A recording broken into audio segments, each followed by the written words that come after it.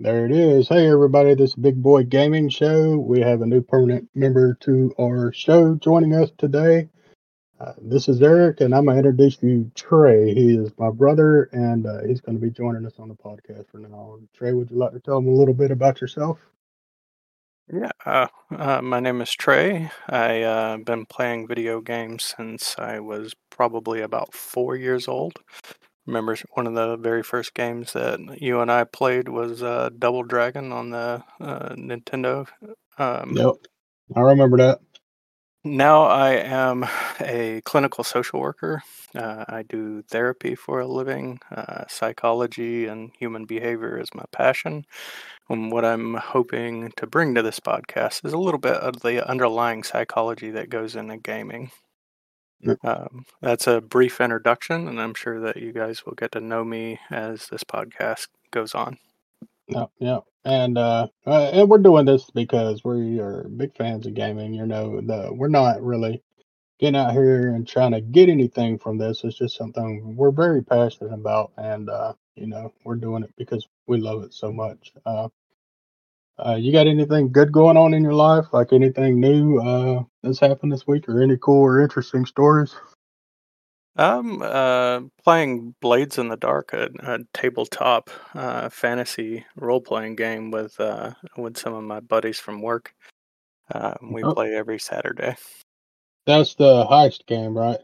Yeah, like you and your friends create like a crew. It's got like a DM that oversees the missions, just like Dungeons and Dragons, but with a interesting twist. It's a more dark fantasy world, but also like you don't just level up. Your characters don't just level up, but your crew levels up as well, and you unlock different perks. It's got like base building inside of it. Like you can unlock. The thing that we're working towards now is like a fish pond of for carnivorous fish. Mm. So like in the game, if you kill anybody, you gain heat. But if you unlock this fish pond for your crew, anytime you kill somebody, you could just dump the body in there, and you won't gain heat. So I can imagine that kind of fish looking up. It's are you going hunting today? Bring back meat. my crew seems a little bit more excited about it than me. I think there's a little bit more useful skills, especially early on in the game. But they're gung ho about it, so I'm just along for the ride essentially. Is it like big fish, or is it like just a bunch of betas that just tear them hair by hair? Pretty Uh, much molecular deconstruction at a fish level. they don't really describe it, but it comes from a dark world where like when you look into the water, like there's like almost like a reflection of stars coming from it that is not really stars. So like the world is very dark and grim, and there's something weird going on with the water. So I'm sure whatever fish are in there are terrifying. No. Does it have like classes and stuff? Like, your generic cleric and rogue and Yeah, they're named different, and they're based off of kind of like their passive skills. Like there's one called a lurk, which is like all sneaking and stealing and things like that. Um, I play kind of the mage class, which I can't remember the name of it now, but the mage class is based around more like summoning spirits and demons and things like that. So uh, the really cool thing about the game is every time someone dies in the game, like an alarm goes off, and they have these specially trained crows that immediately fly to the corpse so this crew can dispose of the body, because if you leave the body for too long, it turns into an evil spirit that basically just wreaks havoc in the surrounding area. So like you can't just kill somebody and hang around. It has to be like one of the last things you do essentially. yeah, I'm still hung up on like the passive sort of being the name of the class. I was thinking, EverQuest, you could get that thing that let you regenerate mana just a little faster because you sat down a lot. And, well, it'd be like I don't like meditation. Was that what it was called? And like a meditate, like the Yeah. entire class. I'm just like, ugh. More mana. Ugh. I got raging mana over here. Ugh. As someone that doesn't like to sleep, I would love the ability to just, when I'm tired, to be able to sit down and meditate for like, 20, 30 minutes, because it took like 30 real minutes for you to get all your mana back in EverQuest back in the day. Yeah, unless you had a horse, and then things got a little awkward, I guess. But well, I guess the only thing we got new is like I got my Pixel 8 Pro, which I know you've had for a while. I really that AI photo thing is game changing. Like, I mean, it's starting to fill in the background with legitimate stuff that looks like it belongs there. Like, I took a picture of the neighbor's property and like erased his car, and like it filled in his driveway, like the potholes, and on the other side of the car, uh, the area it filled in, little power pole. They put right there like a little white duplex convenient outlet that sprouted up from the ground. It looked super nice, and I got the Pixel Watch to go with it, and it's really sleek. I like it, and That's the other thing was we got the internet. We went from 20 megabyte download speed a month to now we're 500 megabyte download speed, and that part's really really nice. I've now unlocked the ability to use NVIDIA GeForce Now, where I stream Cyberpunk with ray tracing on. Every game I've thrown at it is doing just perfectly fine, man. It's working. It works. So all that stuff it's been a good week. that's fantastic. I didn't tell you, I've had fiber for a little while, but I only got a 100 megabytes. Like 500 must be pretty spectacular. I mean, I got one of those uh, NVMe drives in my computer, and 100 megabytes Steam maxes it out, so I get some bottlenecking. I don't think I would have that with your speed. I put one of them drives in my Steam Deck when I got the Steam Deck or whatever. I'd actually moved the one it came with and put the 512. I was gonna put a gig, but Lori wanted a bigger one too, so whatever. I got her one. But the dude who come and hooked out the internet, that was like, we haven't got our cable box yet. So I was doing lunch, and I think or dinner. I was cooking dinner, and I think I was on the phone with you. And we got off, and I walked past the kitchen, and there was headlights in the driveway. Dark outside since the time change. And I walk out there, and it's this dude, very tall. Uh, he is in.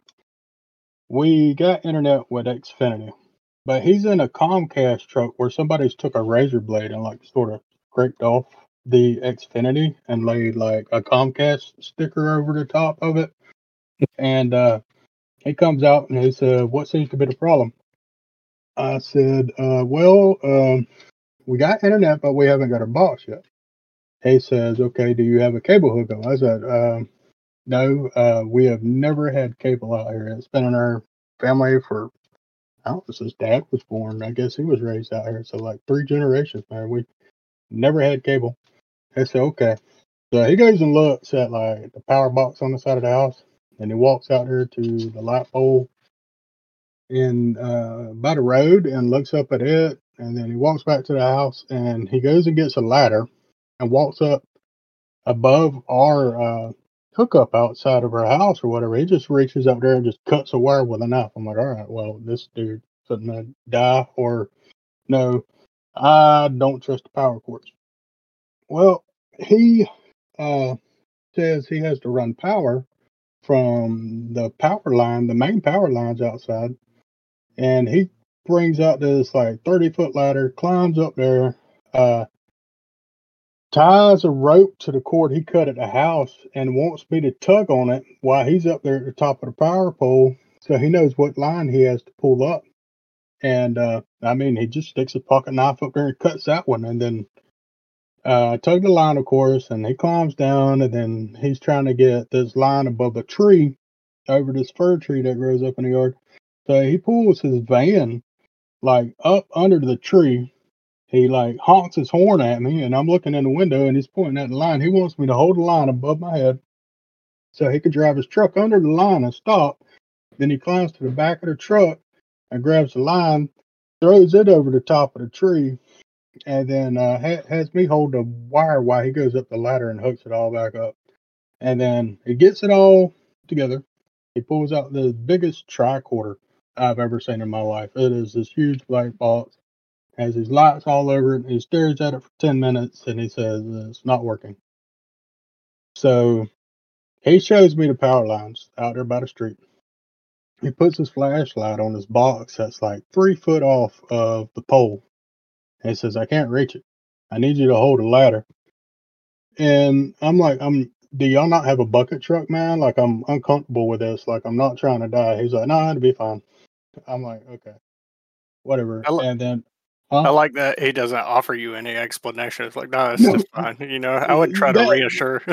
like, no, he doesn't even reassure. Like, he's got this thick accent I can't place. I'm thinking like Kenya. And I'm like, all right, well, that's cool. We can give people a better life over here and he can get a training and stuff. But no, there's no reassurance. So I'm holding his ladder. There's like 30-foot ladder straight up in the air. He's like, okay, lay it down. And I'm thinking, like, if I lay it back on this wire, I'm gonna die. So I'm not comfortable doing it. You lay it back. He's like, it's fine, just lay it back. I thought, dude, here, you got a ladder? No, I turn it loose. You lay it up here. He does it, and I'm trying to guesstimate like how far away do I need to be? If we do a spark, do I need to be like 50 feet away? Am I gonna feel anything? I'm like, whatever. So ladder hits the power line and it does like this bouncing thing, and he puts like 4 feet up there and it starts going. It's like, okay, hold the ladder. I like, I'm not gonna die. He's like, it's fine. And like, I like, okay. I grab this fucking ladder. I'm sitting there holding it, dude. I'm like, well, if it gets us, I'm probably not gonna feel anything, and I don't have to worry about paying bills no more. So, and he goes up there, takes his knife and pops open this box like straight up Far Cry style, dude, where they climb the antenna towers or whatever. He just jams it in a box and pops it open and starts like pulling cords out of this box.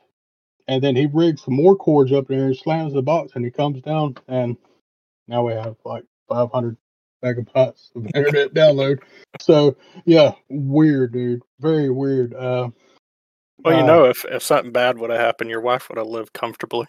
yeah, yeah. Comcast would have treated her like a damn queen. I mean, she already lived like a queen, but beside the point. But yeah, I mean, it's fast. It's great. I downloaded a couple games on there just to see, just to test it out, and then the streaming is really nice too. So and then we're paying like almost $80 less a month than we were paying Brightspeed or CenturyLink too. So that's nice. And then us switching over to the Pixel phones with the Google Fi, our bill is almost $100 cheaper than it was with Verizon. So we cut some roughness around the edges. That's awesome.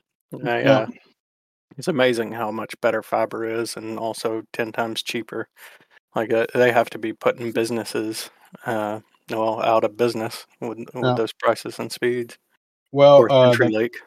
the neighbor texted me and said my yard's full of trip hazards, and I go out there and the guy who come up and hooked up the internet Friday night or whatever, he just left the wires dangling from the power pole outside. So we have like two 150-foot cables just dangling from that. I was like, well, I can't go up there and disconnect it, and I don't want to go up there and disconnect it.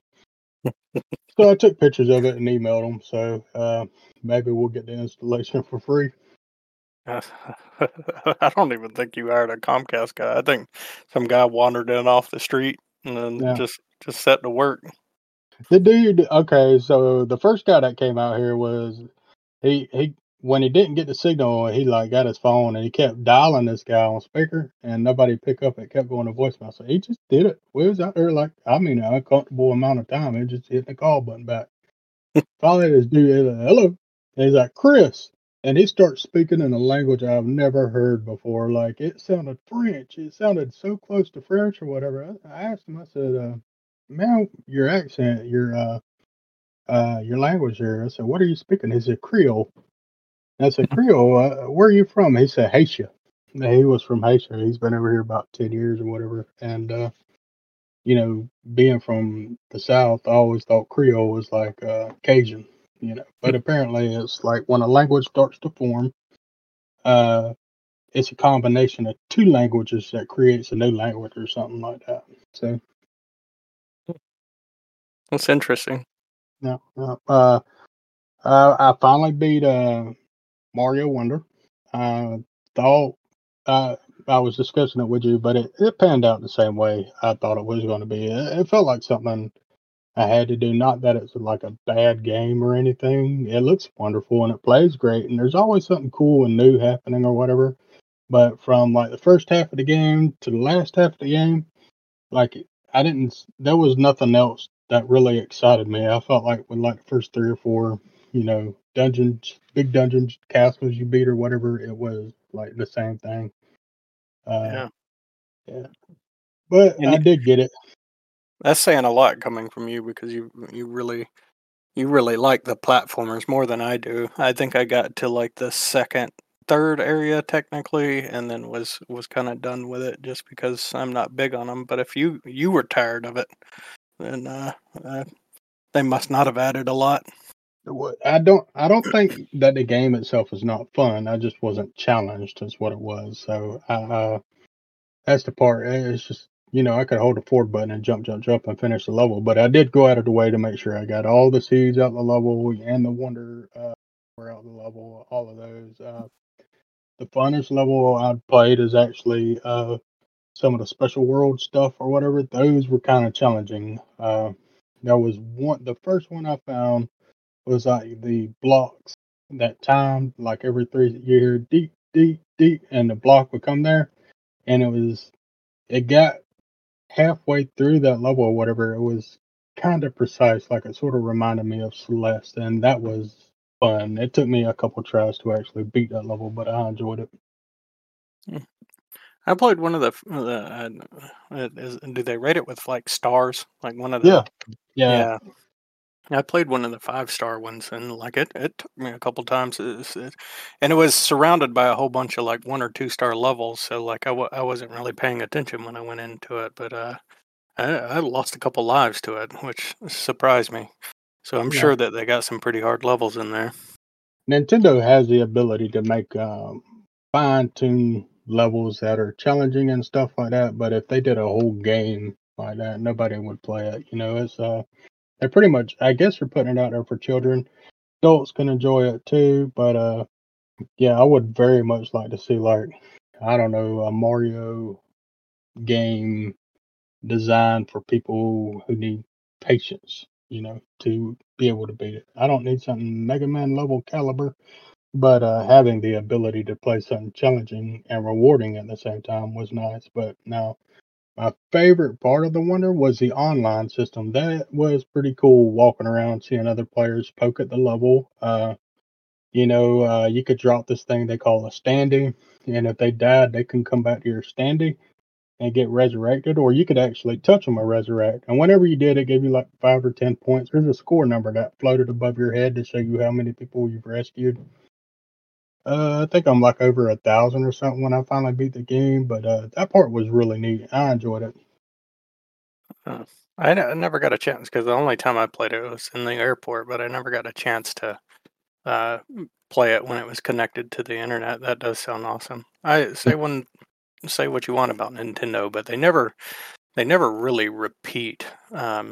Everything has like a new twist to it, even if they have like a good algorithm that like just really sticks with people. The very next one's going to be different.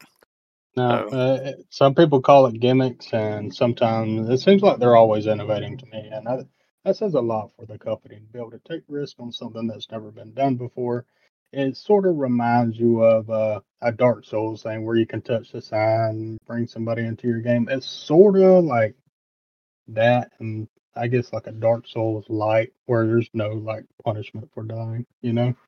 yeah, and they do take risks, and I think since the initial Game Boy, they knew that they were on to something, and it feels like just about every console after say the GameCube seems like that they're fine tuning that handheld sort of feel. And I mean, while it's outdated, the Switches was a massive success. I think it paved the way to the Steam Deck and all of that.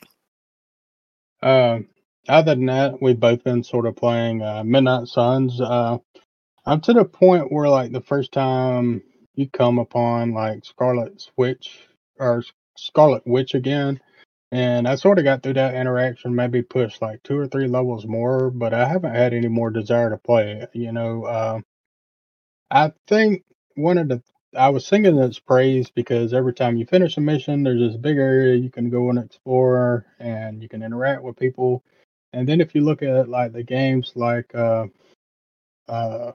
XCOM, it was sort of like an ant bed situation where you just sort of clicked on an area, then you upgrade, then you clicked on this area. It seems like they flesh that part out a lot, but there is so much stuff that I feel like I have to do in between each battle. Like maybe five, if I just spam the X button, it seems like 5 to 10 minutes worth of like, let's go to the forge, let's get these new cards. All right, what new upgrade can I do? All right, well, here's these new cards I got. Now I got a little message saying I need to go to upgrade cards, and I go out there and there's a training ground thing I have to do with a character, and then there's like 4 or 5 little characters that are waiting to speak to me. And then if I don't have, the ability to send like a hero out on a mission or something like that, then I get to play the game. It seems like I wish I could just cut that clutter out and just spam that board sometimes. Yeah, yeah. I kind of felt the same way. Um, it very very quickly became rinse and repeat for me, which like once it starts feeling like a job, then I lose interest in it. Mm, yeah. And then my other one I mentioned, GeForce Now. I didn't get the top tier like $20 a month subscription. I got the 9.99. I think that gives me like 4K and access to like ray tracing and stuff like that. The games I did try was the Warhammer Chaos Knights or whatever, or Demon Knights, or Demon Hunter, and that would run like flawlessly. And streaming it on like I was streaming it on a Steam Deck, and it was like 60 frames, and the graphics were absolutely uh, just perfect. Everything was maxed out. Couldn't detect any lag or anything. But it was a turn-based tactics game, so I wouldn't expect a whole lot there. And then I wanted to try a first-person shooter to see how well it did. I did they had the Ghost Runner 2 demo, so I tried that one there. And when I turned everything up, first off, the game looked phenomenal with everything turned all the way up. And for the most part, it runs smooth, but there was just enough lag around the edges. The game is I know you played the first one, very precision oriented. So I have to run down this wall, jump to this other wall, look down at this enemy that's sort of like locked onto me, and then dodge on my way down till I get into a range where I can actually kill him. And that was just enough off for me not to be able to do that kind of stuff consistent. So Yeah.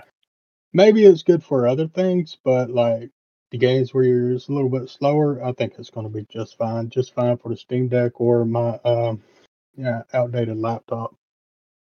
Ghost Runner is a really, really fine-tuned game. Like the very first one, the first time I played it, I probably put about 5 hours in it in one sitting, and like just a single mistake means you start over.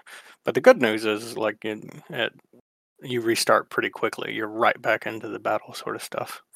And you really like that, the ones that are really fine-tuned. And by the way, like you like those games where you get to create your own levels, and that there's one on Steam that is like raising a lot of ruckus right now called I Want a Maker. Have you seen that? No, I haven't heard of it. So it's kind of like the whole Mario RPG Maker sort of thing, but people are talking about how like intuitive it is. I read one of the reviews on there where a guy was talking about how like he mastered games like that, like had to learn how to make really really in-depth levels, and he would spend days like learning how to create really out of this world stuff. And he said he picked up I Want to Maker and was creating stuff that just blew himself away within just a matter of hours. Like, it's supposed to be very very intuitive. It's got overwhelmingly positive reviews on Steam right now. I think it's right up your alley. Yeah, I got it pulled up right here. It's created by a developer called the Elephant Crew. I've never heard of them before. When I click on it, it looks like that's the only game they've put out so far. It does look pretty neat. I may give that one a go. I wish there was a demo or something because I like the Mario Maker things. I enjoyed playing other people's creations more than I did. I wonder if it has like a logic system in the background where you got to like sort of draw a string between this thing and that to make it act a certain way. At that point, it turns to be a lot for me. Yeah, like I get what you mean. Like I've never really sat down and tried to create one. Um, create like a level off of like Little Big Planet. I think was one of the first ones that I was exposed to where you create the world, and I think maybe I sat down and decided it wasn't for me. But this one, some of the reviews are saying just like if it's worth the money just to go ahead and play through the story, which is a bunch of pre-made levels, and some of the stuff that they do in those pre-made levels are is just fantastic. So if you get your money off of that alone, um, and I think it's free. I don't think you um, I don't think you buy the game. I think they just give it to you. Okay, well, I'll give it a go. And then we've both been playing the new Alan Wake too, and it's hard to really talk about Alan Wake without giving away a whole lot. But I've been sort of enjoying it a little bit. I like the fact that you get this new detail, and then you hit a button, and she has this thing called sort of like the Mind Palace, where she like organizes her thoughts and stuff like that. There's a lot of people out there that get sort of they don't like a menu management game or whatever, but the way they put this one into place or whatever, it seems like it's progressing. As you're doing things, it's getting more, it's spelling it out a little better for you. And the other thing, the graphics are phenomenal. Like I've enjoyed it. Kind of hard to see on a TV that doesn't have HDR because there's so much darkness in areas you're trying to navigate around without being able to see fully. And I just cleared the first boss. Not You have like an interaction sort of near the start of the game, and it's like, well, we need to do something about this, and then you go out to try to do something. I just sort of finished that area, and I think it was pretty awesome. I enjoyed it, and I never feel safe. Like I don't know when the game is going to take its brakes off. I don't think that the enemies are like randomly generated and attack you at randomly. I think there's a set spawn or whatever, but I don't know where those spawns are, so I'm not always at ease where I feel like, hey, I can go to my mind palace. Because if you're in the mind palace and you get attacked, you start taking damage in the real world at the same time. So like, I always have to wait for a light source, and then it's like, hey, let's go flesh out all these notification things I have or whatever. But I am enjoying it a lot. I really like it too, and it seems like they stayed true to the first Alan Wake gameplay style. Like you get your flashlight and your Hmm. gun, and you make them vulnerable with your flashlight. I love it when a game has a good little format, and the next generation doesn't detract from that. They just add to it, and it seems like they did a really good job. It does seem harder than I remember, but that could just be me getting older and not as quick as I used to be. But it's that first boss fight gave me some difficulty, and I was not expecting that. So he'd get away from you, and you couldn't find him, and then he's whacking on you and stuff like that. Yeah, or like he just so quick, sort of thing. Yeah. And sometimes like I'd nail the dodge, and other times like I'd miss it absolutely complete, like 100%. I dodged a couple on my feet and then on the ground, and there was like a tutorial message flash. I was like, "Hey, you can press the dodge button here to get away."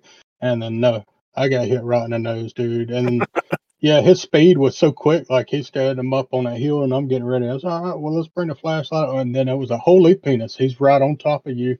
It is danger, and then it's like a panic mode right there. And I think he got a couple good licks because like I'm trying to readjust, combat abilities and stuff like that, and he's breathing down your neck. But I think it was supposed to put that sort of I know that shock into you there at the start, and then the next time I did a little better. He still got a couple hits. The pistol just seemed like it wasn't doing any damage though. No, did you? Well, I won't go into that because that's a spoiler. But um, I will say that like I lost a couple lives to him. I don't think I felt cheated by any of it. It was all mistakes that I knew that I was making. Um, but uh, did you notice that when you if he grabs a hold of you and low health, he has like an execution. And I'm excited to see if other bosses have that. I almost like want to purposely die to the other bosses just to see if they have some cool execution animations. Nah, when he killed me, dude, it just fucking hit me right in the nose. Like it was. No, I wonder if it does have Resident Evil 4 like executions and stuff now. That's interesting. So I may want to go back and let him get the better side of me and see what happens there. It's pretty neat. I'm really enjoying it. And my wife doesn't typically like to watch video games, but she loves the true crime sort of stuff. Oh, Um, she's one of those oh, weird ones that likes to go to sleep listening to people being murdered and stuff like that. oh, But um, yeah, she, so that one should be right up her alley then. oh, absolutely. Like she's like leaning into it, watching it, asking questions, helping me solve puzzles and stuff like that. I don't think I've ever seen her so like interactive with a video game that I've played. You know, I hate to cut you off, but something that reminded me of is we had this discussion years ago about Silent Hill 2. About that dude in this fucking weird ass situation. It's like, all right, well, we were talking about like if it would have been us, man, we'd like shit our pants trying to get the fuck out of the city. But no, the dude from Silent Hill just kept pushing forward, and then it's like the same thing with this game. Like they're like, okay, everything's normal. Let's go back to the cop thing. Let's do this thing, and then something weird happens. Like, well, let's go. It's like they're not devastated by these events. It's like a common day sort of thing for them. They're like, whatever, this is weird, but okay. Well, he could hurt other people, so let's go after him. Did you get that sort of vibe too?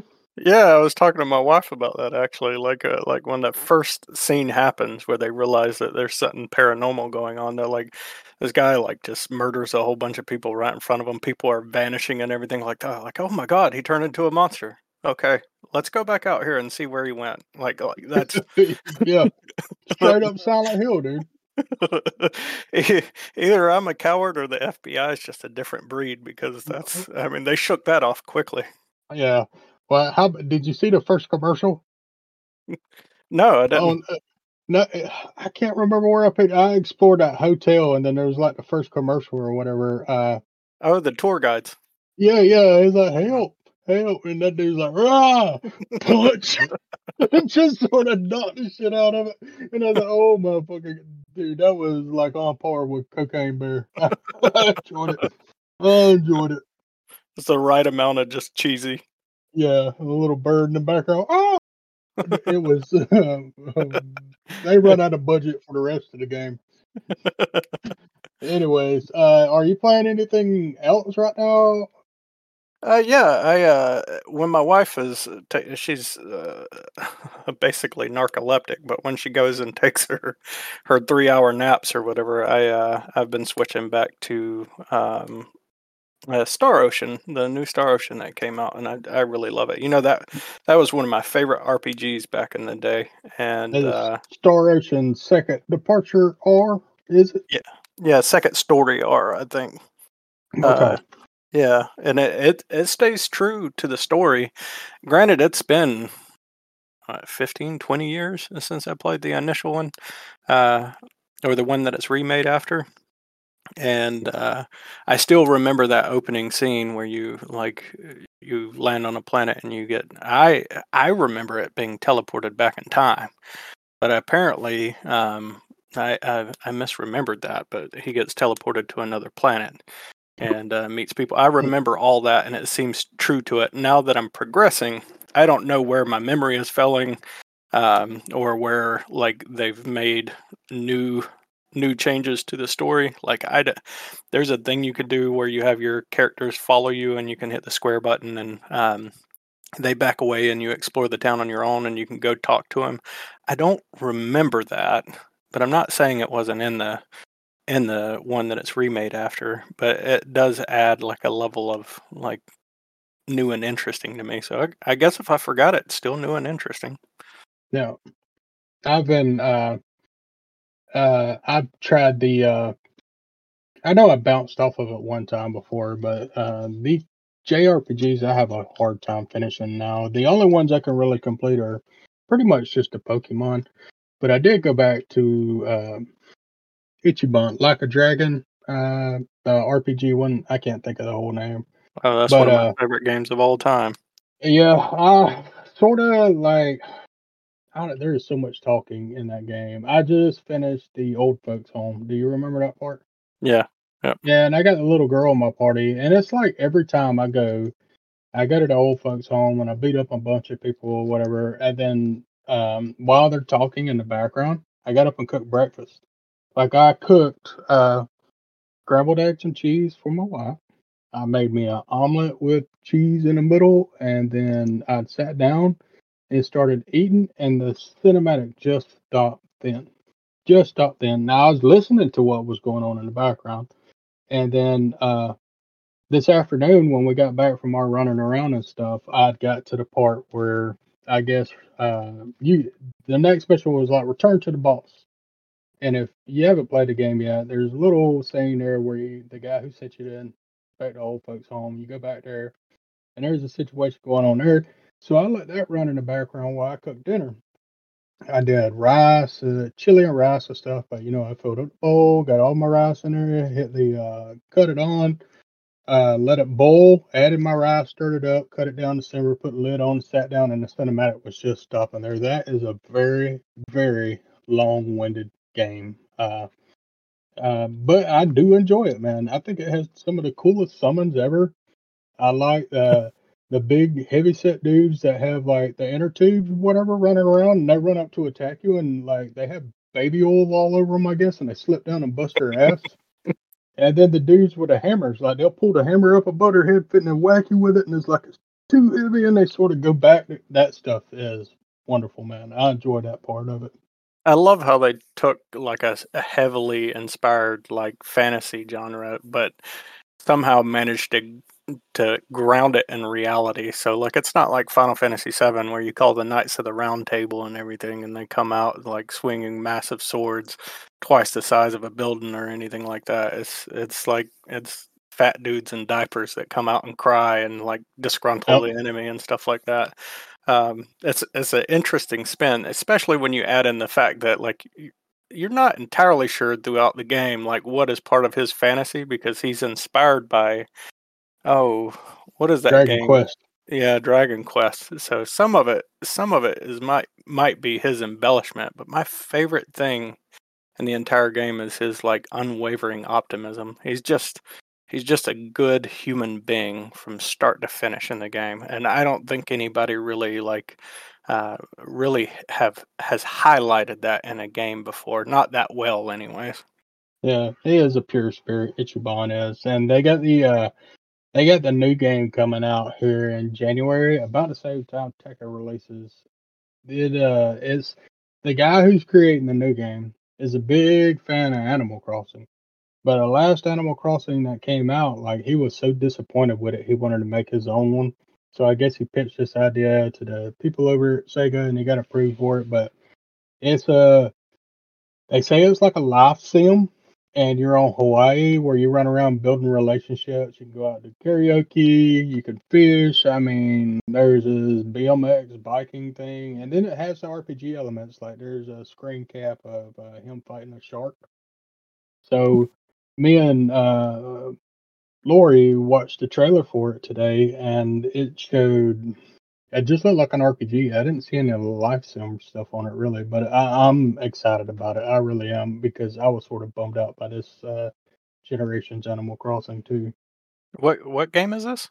It's called Like a Dragon: Infinite Wealth.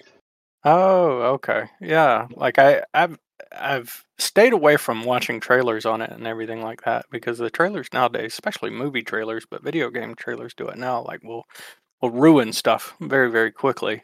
And like I love all the Yakuzas and like a Dragon was probably the pinnacle. So I'm interested in seeing what this new one is like. That has me kind of interested, especially if he really does add life sim elements to it because those are my favorite games for sure. Yeah, well, there was one that just released like 3 days ago. Like, well, what's today? It released on the November 8th. called Like a Dragon Gaiden, The Man Who Erased His Name. And it's about this Yakuza who, I guess, who sort of had a falling out with the Yakuza. And he has two different fighting styles. He can fight like the Yakuza, where he picks up everything around him and beats the hell out of everybody. And then he also has an agent fighting style where there's like drones involved and gadgets and explodes. Like he can flick a cigarette that explodes and shit like that. Uh, I pulled up the reviews on Steam and it has like 100%. But the people who go out and play the Yakuza games or Like a Dragon and stuff like that are of course going to rate it a lot higher than your companies. I haven't looked at any uh, big publisher reviews, but more than likely it's around a 7 or 8 for them. Yeah. I I I've kept my eye on that, but I got so much on the docket. I'm trying to get through Spider-Man now. I'm trying to get through Star Ocean and Alan Wake and everything like that. But I'm pretty sure that that's probably going to be the next game. I've heard really good things about it. And going back to the Animal Crossing thing, though, like if you want a good spiritual successor to it, that Dinkum on Steam is absolutely phenomenal, and it plays really well on the Steam Deck, but it makes the Steam Deck hot and it drains the battery really really quick.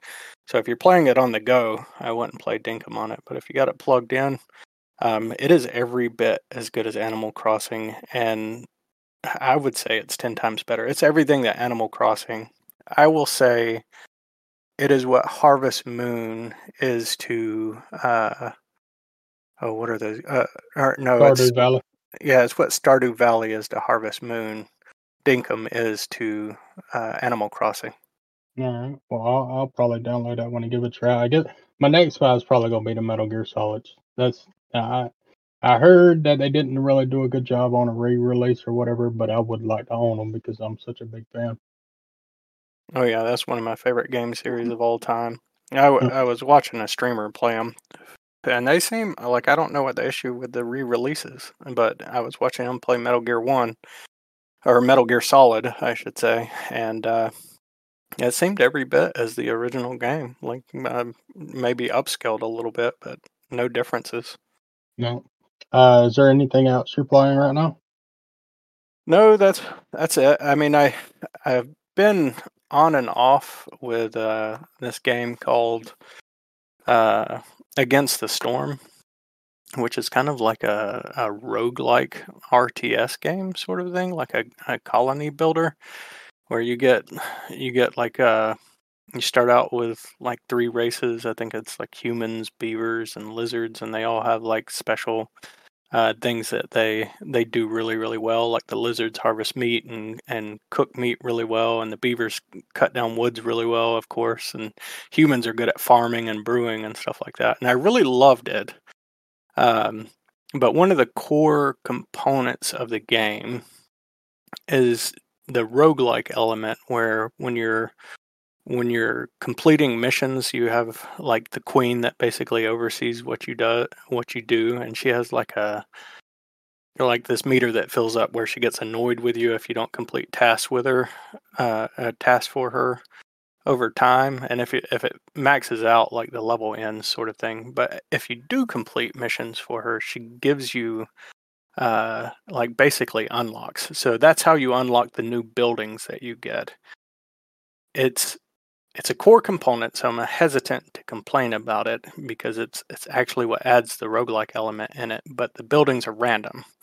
So it kind of drives you to like never play the same way twice. And that's what people absolutely love about it. For me though, I don't really care for that. I like to find my groove and stick with it, sort of thing.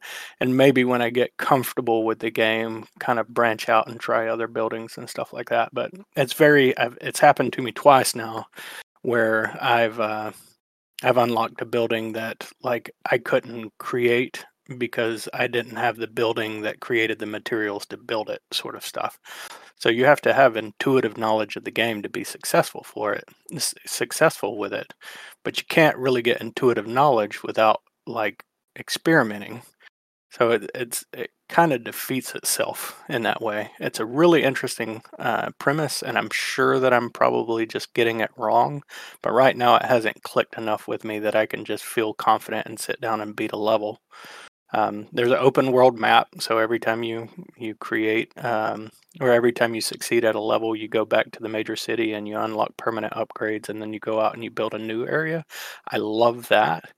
Um, but maybe after I get a hang of it, I'd be able to tell you more about if I like it or not. Yeah, the random buildings and stuff it throws at you. Is it like the same thing when you play like I don't know, a 2D roguelike where you open a chest and it gives you a ring and then you have to hover over the ring? Well, this one allows me to regenerate 3 hit points when I kill something, something like that. Is it sort of the same? Yeah, it's kind of like that, except for like one of the buildings that increases your villagers' happiness is like a bar, and you can unlock that bar. Like it could be one of the first buildings that you unlock once you complete a mission for.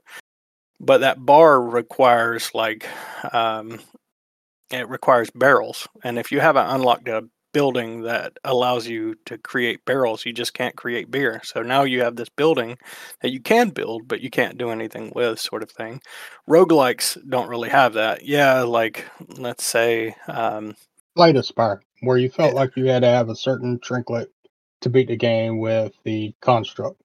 yeah, yeah. Well, yeah, I would say that. Like, there's a specific build, but if you don't get that trinket, there's other ways around it, sort of thing. This one, you only get like 10, I'd say like 10, maybe 12 buildings that you can unlock in a single playthrough. And if you choose the wrong one and you don't get the things leading up to it, then you just kind of you eat it.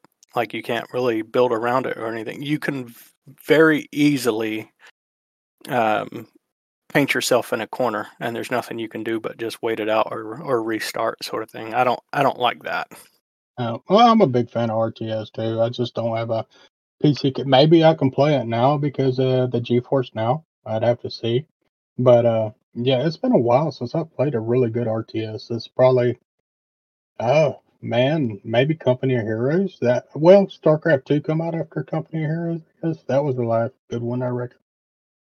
Yeah, and I would say it's got overwhelmingly positive reviews on Steam, and Steam usually uh, few and far between um, are games that have overwhelmingly positive reviews, and every single one I've played is fantastic. So that kind of makes me wonder if I'm doing something wrong, if there's something that I'm just not understanding about it. But everybody, or just about everybody that's played it, gives it positive reviews. I think it's sitting at like 97% right now. It's still in Yeah, beta, I believe. yeah, it's an early access. I'm looking at it now. That's Against the Storm is developed by Emirate Games. I've never heard of them before, and Hooded Horse published them. It does look pretty neat. I'm gonna add it to my wish list now. I think you'd like Uh, it. Anything else you got uh, that you're playing right now? I know you said you back and forth to Spider Man, and Yeah, I basically got Spider-Man on hold for a little while because I'm wanting to play Alan Wake when me and my wife get some free time, sort of stuff. But on the yep. downtime, I'm reliving that Star Ocean. Well, how about what are you looking forward to playing in the future? That last train home, probably the biggest thing that I'm looking forward to coming up. I got to play it a little bit on that Steam Next thing that they had come out. Absolutely The love it. the next fest? Yeah, I see the demos up right now. You can download the demo. I might give it another go. I didn't spend too much time with it, but the premise is really interesting. It's done by Asborn Games and it's being published by THQ. Asborn is the same one. Those aren't the same ones that did the Frostpunk, is it? They've done Comanche and yeah, they've done the Comanche game. That's it. But you were saying the other day it felt sort of like Frostpunk. Yeah, from what I gather, like you kind of have like a mobile base sort of thing, and you're always on the move. Which is it seems like it's more like survival sort of RTS kind of like Frostpunk in that manner. As far as the gameplay, like I said, I didn't put too much time into it, but the trailers and everything like that seem fantastic. I might download the demo tonight and give it a good go. No, that is. I know I'm still looking forward to Metal Gear and the Mario RPG. And I think that's probably going to be it for this year. Everything else is coming out in January that I'd be interested in, like the new Tekken. I would like to get the new Tekken 8 is coming out, and then I would like, of course, like a Dragon Infinite Wealth as well. Oh yeah, I'm looking forward to it. Yeah. I Um, mhm. There's a couple. There is a game called The Bloodline that I think I also played on Next, which kind of seems like an ugly version of Skyrim at the moment. I know that's kind of taboo to say, like Skyrim with guns sort of stuff, but it seems like a sandbox RPG sort of thing, with towns and quests, and I don't know if there's building elements in it, but if there is, that's checking a lot of boxes for me. I love some survival crafters. Yeah, I'm looking at the graphics right now. I'm trying to see if I can compare it to anything. Maybe, let's see, sort of close to Roblox, I guess. Kind of like not quite that bad, but like it's blocky for sure. Never mind. I pulled up the wrong game. I pulled up Roblox, is what it called. But yeah, the graphics are very similar to Roblox. If you're a big fan of that one, but the survival crafters. I guess the last one I really played with you was Valheim, Oh and yes. I just man, that just going out and farming for the same resources over and over and over again. Like I get so burnt out on that. It just turns into work for me. I can't think of maybe like if you went out there and they figured out a way that like if you had 100 wood, that's enough wood right there to build everything in the game. Unless you wanted to go build two houses or something like. I don't know. I just hate the resource part of it. Yeah, I just hate farming resources. That's the part that always does me in. It's just tedious. Yeah, it's funny to me that for one, like we were raised together and we've played video games together our entire lives. That's the way that we really bonded, and that was our escape. Even now, I live in Illinois and you live down in Alabama. Like that's how we stay in contact. But our tastes in video games vary drastically. And the other interesting thing is I have ADHD and you do not, and I like. It's interesting to me that I like the tedious games, whereas you do not like the tedious games. I haven't figured that out, but I love like going out and harvest. It takes a lot for me to get frustrated with harvesting materials. It gives me a sense of accomplishment once I come back and look at my base that I spent hours building, and like probably 50% of that was gathering the materials to build it. No, well, you look at like Warcraft 3 or even StarCraft. You have to harvest stuff in that game, but it's pretty much you take a peon or a SVC or a drone and you hover over something, you right click, and those things constantly bring. Now, I could get down with that kind of harvesting. So The if I was to passive. go out, yeah, if I could go out and find a tree and then I have like this wisp and I can dedicate this wisp to that tree to bring a constant supply of wood in, stack it in like a designated area, that would be okay for me. And maybe, I can use that wood the whisk is bringing in to trade for, like, I don't know, a goblin, and then take that goblin and have him go out and mine stuff. And I could build up a resource train sort of like that. But the part of actually going out there, finding it and harvesting it the first time is cool.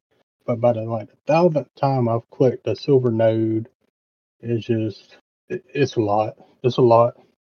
You know that is an interesting suggestion. I'm sure it's probably been done before, but like having a survival crafter where you have NPCs that go out and do the more tedious stuff to give you passive income with like wood and iron and stuff like that. That would be fantastic.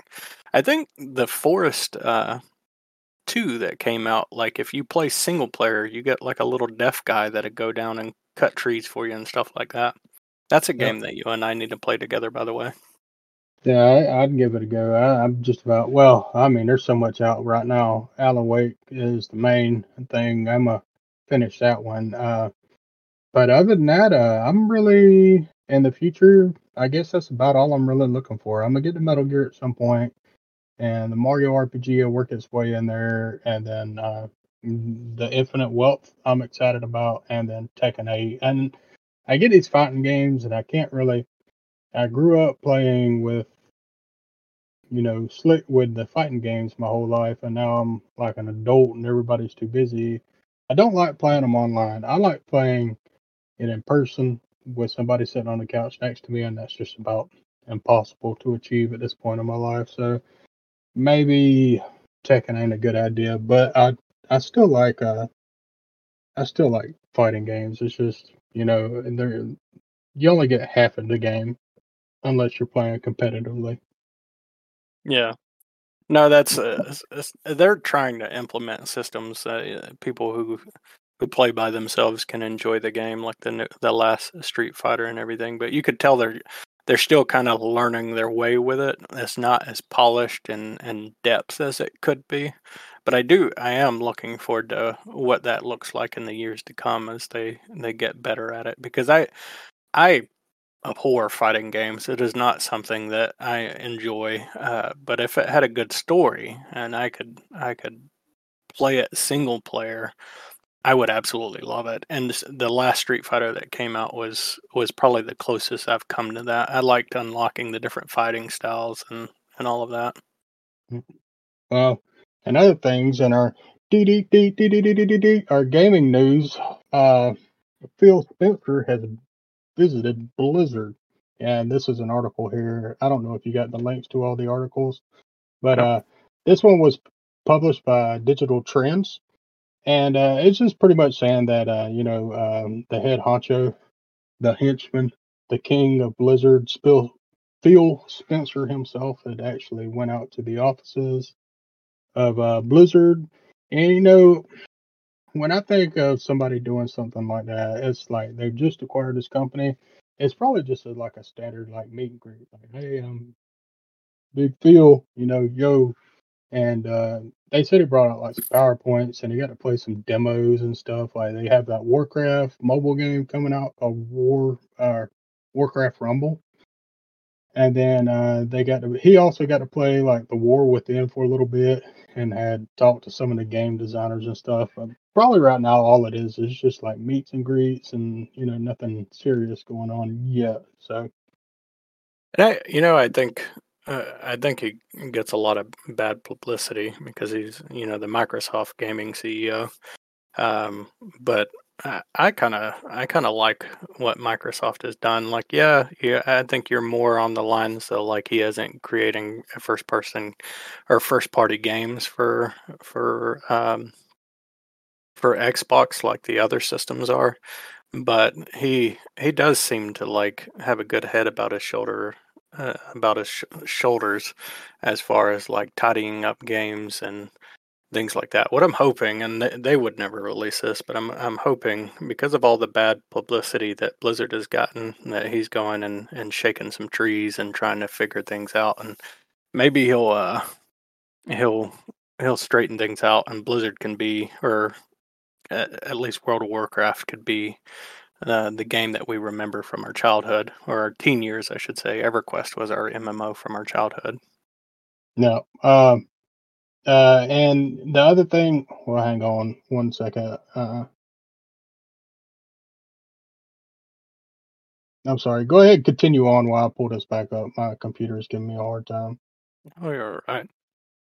I I I know that it's still early to tell, but since Microsoft has acquired a couple of these companies, tried to acquire Call of Duty. I wish that would have went through because Call of Duty's in shambles now too. But since he's acquired a couple companies, I am looking forward to what those games will look like without the monetization. Like Nintendo and PlayStation, I'm not quite familiar with where they stand on the monetization, but Microsoft seems to push games that don't have a lot of it. Like, granted, things like Fortnite and stuff like that still have a lot of monetization, and they're on the Xbox system. But every game that you get on Game Pass doesn't really have like loot boxes and loot crates and things like that, unless I'm missing some, or I just avoid them altogether. I'm hoping Microsoft stays away from that sort of stuff. Like, it's nice to be able to sit down and play video games like we did when we were a kid, not having to worry about paying $5 for, a new skin, buying the game for one, like at a $60 game price, and also having a lot of the content locked behind microtransactions and things like that. That's what I'm actually in Microsoft's corner about. They don't seem to do a lot of that, and No, I'm hoping that changes with like their acquisition of Blizzard.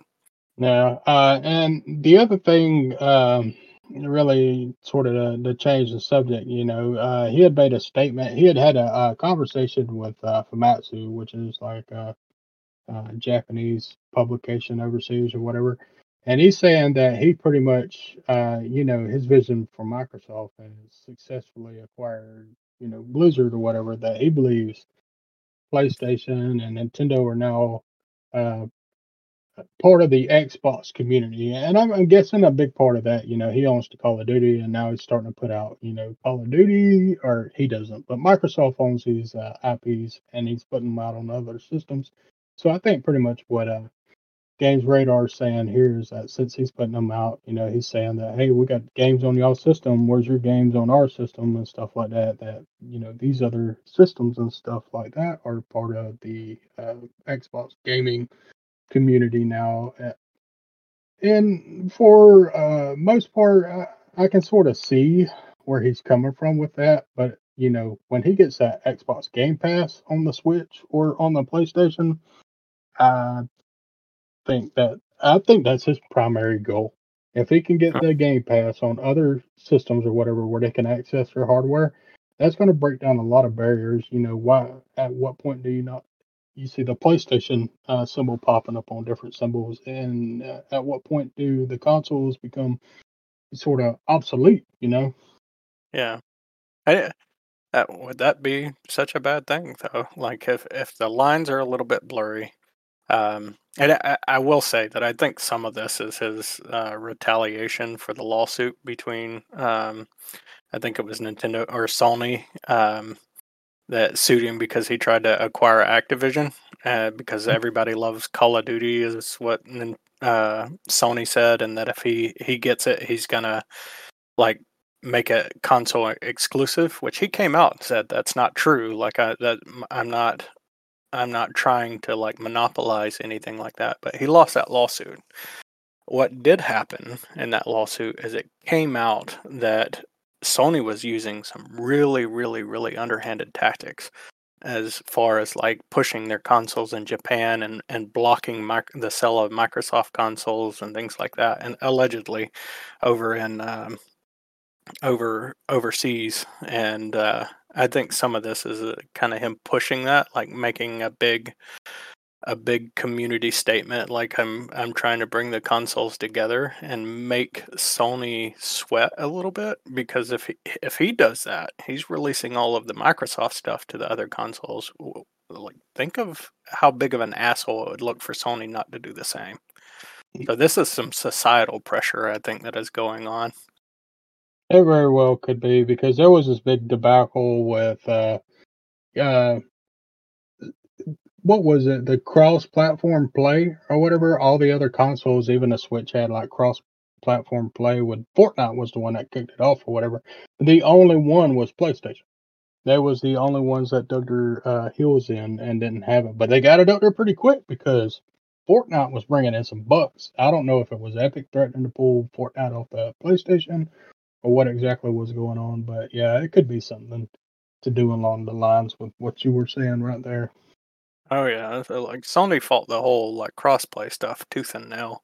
I'm glad they lost that battle, because you're a big PlayStation fan. I'm a big Microsoft fan, and like being able to sit down and me play on the console that I want to play, and you play on the console you want to play, but us play together is fantastic, man. I really Yeah, like that. that's yeah, that's definitely a must for both of us. And other news or whatever, Rockstar posted on their Twitter that they are very excited to let us know that in early December we will release the first trailer for the next Grand Theft Auto. We look forward to many more years of sharing these experiences with you. Grand Theft Auto released and Grand Theft Auto 5, was it 2012 or 2013 that game released? It's been either 10 or over 10 years since the last. Obama was still in office when Grand Theft Auto 5 came back. That was Grand Theft Auto 5 came out when I moved back to Alabama in 2013. So, yeah, it's been a hot minute. Mhm. Granted, they did release Red Dead Redemption in between there, and I think that's kind of been their thing is release a Grand Theft Auto and then a Red Dead and then a Grand Theft Auto sort of thing. I am excited about their campaigns are always top notch. I am speaking of monetization. I am disappointed that they don't really release DLC anymore. They just all they want to do is keep that cash cow alive online so they can charge people microtransactions and everything. But the story, at least, is always worth the $60 you spent. I never even touched Red Dead's online. Never interested me because I heard all the controversy when it came out. But the storyline's still one of the best of all time, I think. Yeah, and Red Dead's been out for a long time, and I'd had this discussion that a game has a good storyline that even after years of you beating it or whatever, like, um, I can still think about The Last of Us. I know how that ends. I know all the major plot points, and it's been years since I played it. And even Red Dead with I can remember the original Red Dead, and the way it went down with Homeboy at the end and the son, and then even Red Dead 2. I remember, and I still remember the plot points for GTA 5. With Trevor, and there's a bunch of wild stuff there, and they have been riding that online system for a very long time. The last expansion they released for what Grand Theft Auto 4, the biker one where you can go out and get like you can go inside of a club and manage it because you've owned it and stuff like that. What happened to that stuff, man? And then that Legend, the Ballad of Gay Tony or something, that was a remarkable expansion too. And it's just like I was so disheartened that it didn't release any more expansions for 5, just like major updates for like online, like new heists and stuff like that. I know when you why would I mean from a business standpoint, why would you put thousands and thousands of man hours and millions of dollars in releasing a fully fleshed expansion pack, and maybe get a few million back when you can just release you know, a, just as an example, a card pack or a new skin for your vehicle and get millions back with like maybe 100 man hours. It's just easier sort of thing, but it is. I have noticed that it's destroying the goodwill that they've built up with their fan base, and people are starting to get a little bit louder about their displeasure with that, and that needs to keep building for Yeah, things to change. I yeah, I yeah. I hate that my daughter is being raised playing video games where most of it is locked behind a microtransaction. She doesn't know what it's like to buy a game that's 5 discs long and sit down and play it for 100 plus hours like Final Fantasy VII and just enjoy the story, knowing that the money that she spent gives her all of that. You know? Yeah, or riding home reading the manual, things Yep. like that, man. All that stuff is going to be completely lost in a few generations, and we're probably part of a dying breed where once our generation dies out, it's going to be all Candy Crush, so they won't know. I don't Yeah. know. Maybe it won't, man. There's always probably going to be a market because video games is a form of media, and media can be art. Look at Ghost of Tsushima and stuff like that. So there's probably always going to be a little desire there. Just our voices will get quieter and quieter as the years progress.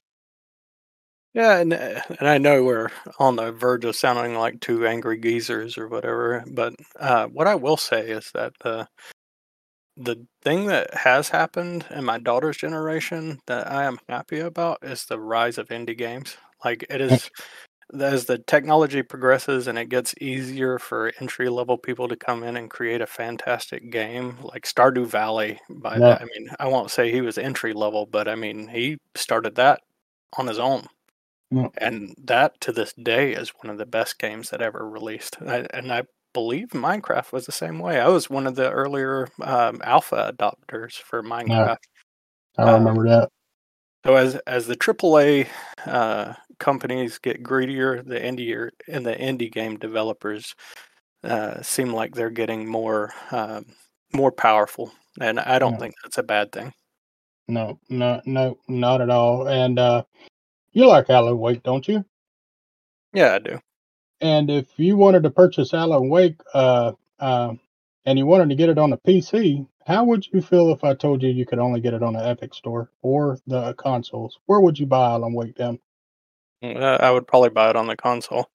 Yep, and I'm not saying this is a way for us to put down the Epic Store or whatever, but like Steam has always been enough. And I understand, people get exclusives like the Epic Store and everything else.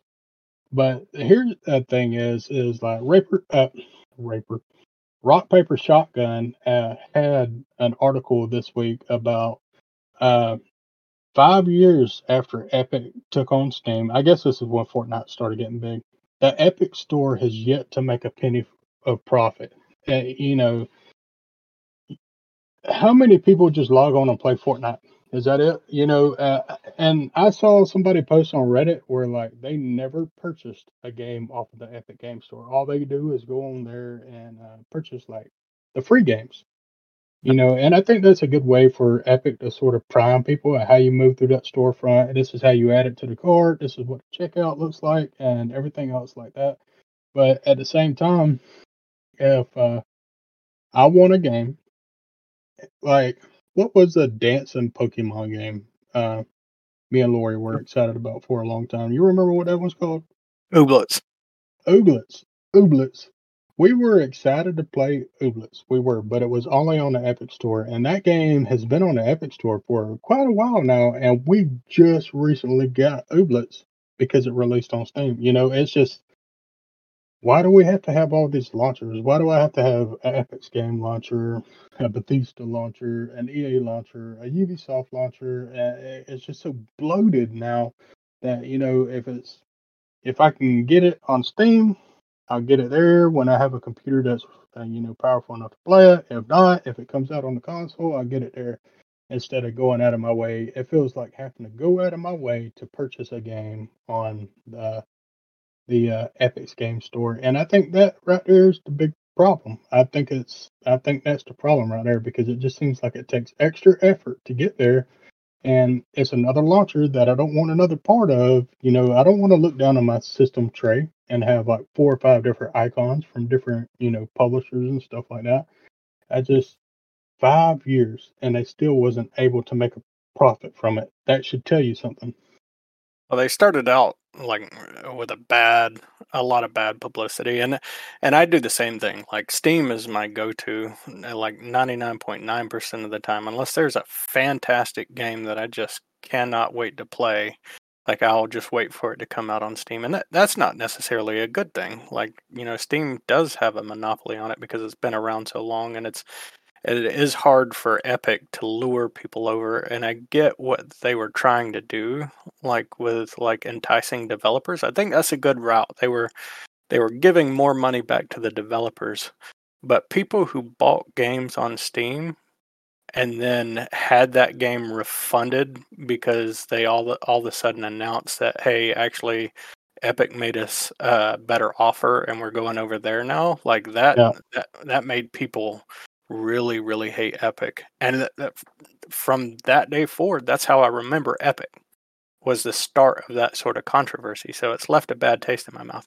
And I hear all the time, because I don't really interact with it, I don't know for sure, but I hear all the time that their launcher is like a buggy, horrible mess. It's not intuitive, and they're not putting any effort into tidying it up.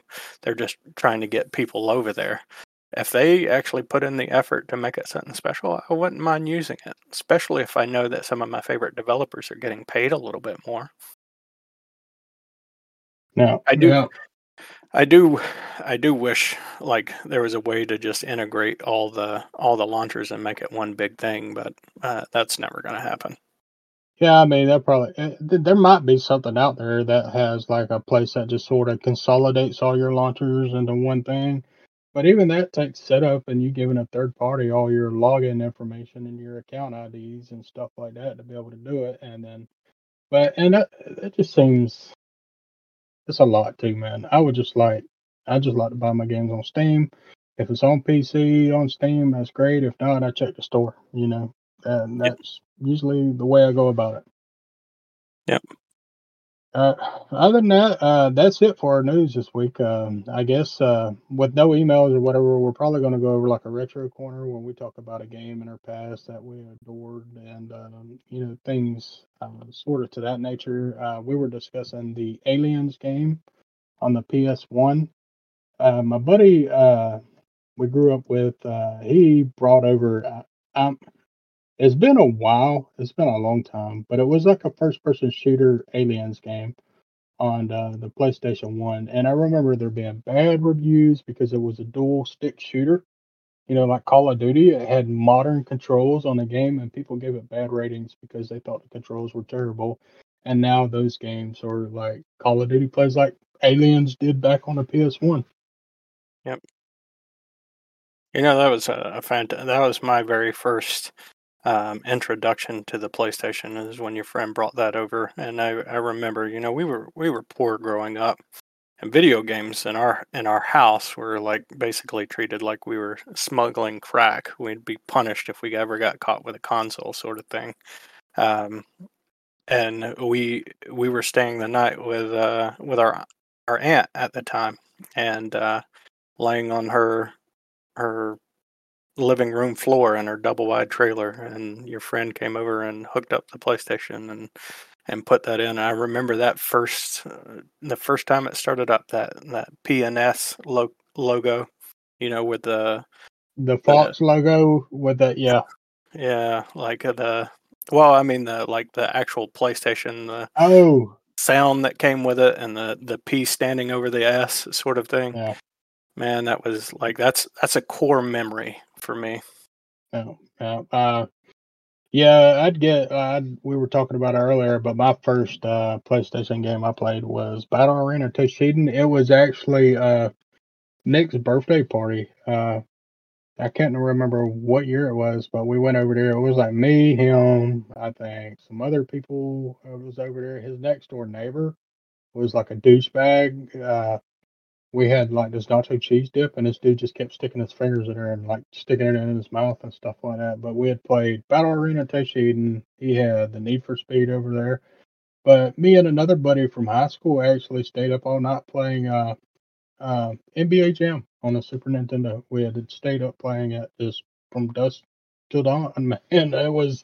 I remember next day getting up, was like, "You boys still awake?" And yeah, we were on fire. Eyes all bloodshot and everything, Yeah, just so yeah. fun. Pupils dilated from all the dopamine. Now, do you remember the first game you stayed up all night playing? Oh man, I'd probably say Final Fantasy, maybe. Like I remember that because games were treated like the ultimate sin in our house. We had to wait every weekend until we could go over to Granny and Pa's and play it No. over at her house. And you brought home Final Fantasy 7, probably got it from Nick, and I played that game so religiously, like just all the way through. And every single time I'd come over, I'd come home and throw my backpack down and rush over to the console and start playing Final Fantasy 7. There was one weekend I forgot the memory card and couldn't save it, so I just started it all the way over No. and would play it to the end of the first disc and then start it over again and play it all over again, not realizing that you didn't actually have to save. You could just open up the tray and put in the second disc and continue the story. But I did all of that without saving. No. Yeah, that was that was hard pressed times. Yeah, we had. I mean, we had consoles our whole life, but it was more of a situation like we could look and not touch. It was used as a weapon against us to. I guess our parents in their head was they were using it for like motivation. You do good, you get access to this, and then but it was used more. It was like a tool to punish us, is the way it turned out. And yeah, I remember they catch us playing something we weren't supposed to be doing, and the punishment was always severe past that. But Yep. I mean, it, we were so easily punished that it like we never got to play it at all. yeah, yeah, yeah, And we were even when we were doing good and we weren't like we didn't have like any sort of restrictions or anything like that. We could only play it on the weekends. yeah, and only like we couldn't do it during the day. It had to be at night or when it was raining. I mean, there was so many stipulations or whatever, and then the rules were always in flux.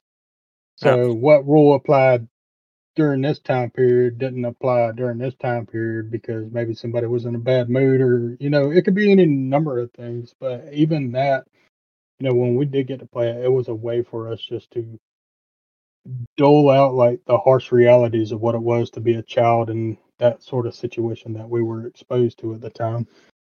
Yep. It was our escape. Yep. And Granny and Paws was our little haven. We didn't have any rules or anything like that. We just got to be ourselves, be kids for a little while. Yep, and I remember walking down to that video store and renting Resident Evil 2 and just beating it. So I remember the lady behind the counter saying, "Why don't you just go ahead and buy the game? You rent it like every weekend." But it was like the game to get. Oh yeah. Oh yeah. I remember going down Highway 84 like on my little bicycle. Like we'd beg Granny for like some change and we'd save up enough to go rent one game and get on my bicycle, ride it alongside that busy ass highway all the way down to the little grocery store with the video store right next to it.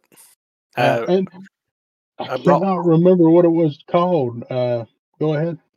I remember bringing home that hard ass fighting game. What was it called? Internal Champions or whatever.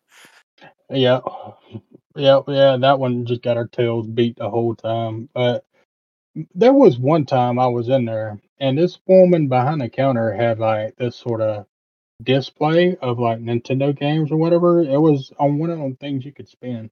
And she had several different types of games in there, but Final Fantasy was on there for the NES.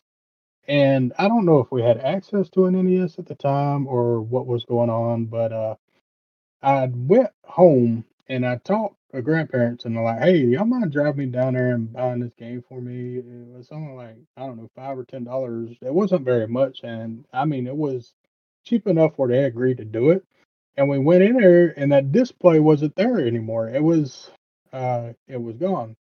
And when I asked her about it, the woman like vehemently denied it ever existing. She's like, "No, I don't have anything like that. I don't know what you're talking about. We don't sell video games in a store." What the hell? It was interesting. Yeah, yeah. And here's another thing. I learned a lesson in that same video game store.